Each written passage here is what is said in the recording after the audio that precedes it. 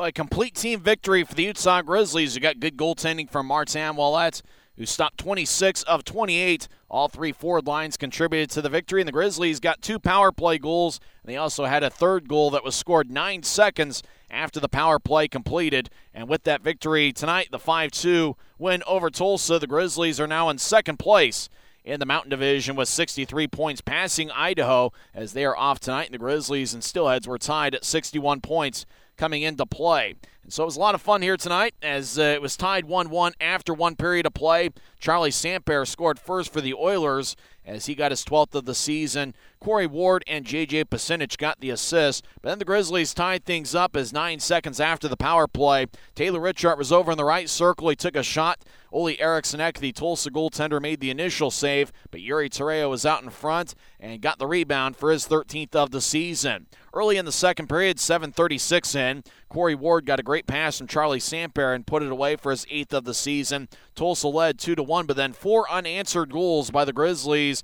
It led them to the victory as Yuri Tereo on the power play got a nice rebound from Taylor Richard. That's right, the first 2 goals the Grizzlies scored looked exactly the same. Richard shot, saved by Ole Eriksson. Yuri Tereo out in front of the net and put the biscuit in the basket for his 14th of the season. And then with 3 minutes and 48 seconds left in the second period, Josh Dickinson threw a pass to Griffin Molino, and Molino skated in as he was just kind of cutting to the net. Got a pass from Dickinson, went backhand past Ole Eriksson, gave the Grizzlies a 3-2 lead. So that is the unofficial, or that is the official game winner, although the Grizzlies did score twice after that.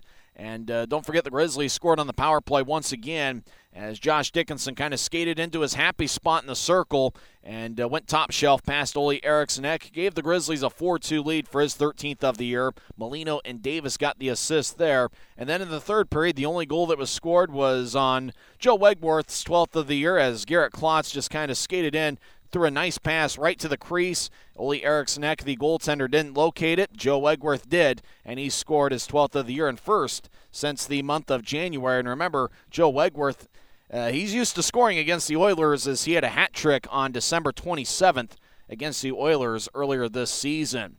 So a good victory for the Grizzlies. They got the special teams going, also did a good job on the penalty kill, and they really did a good job of staying out of the penalty box as Tulsa was just 0 for 1 on the man advantage. And we knew that shot charts and counting shots was going to be something that was going to be a big factor in tonight's game. After all, the Grizzlies are second in the league at shots allowed per game at 27.55, and the Oilers currently lead the league in shots per game at just more than 35 per contest. But the Grizzlies did limit Tulsa to just 28 shots on goal. The Grizzlies took 25, but do keep in mind the Grizzlies were holding on to a lead in the third period and might not necessarily have been as aggressive offensively as they probably would have been had they either had just a one-goal lead or if they were tied or trailing in the third period. So great effort by Tim Branham's crew. They are now 4-3 on the 9-game road trip. The final 2 games of the trip are going to be against the Kansas City Mavericks, and we'll preview that coming up next. As once again, the final score,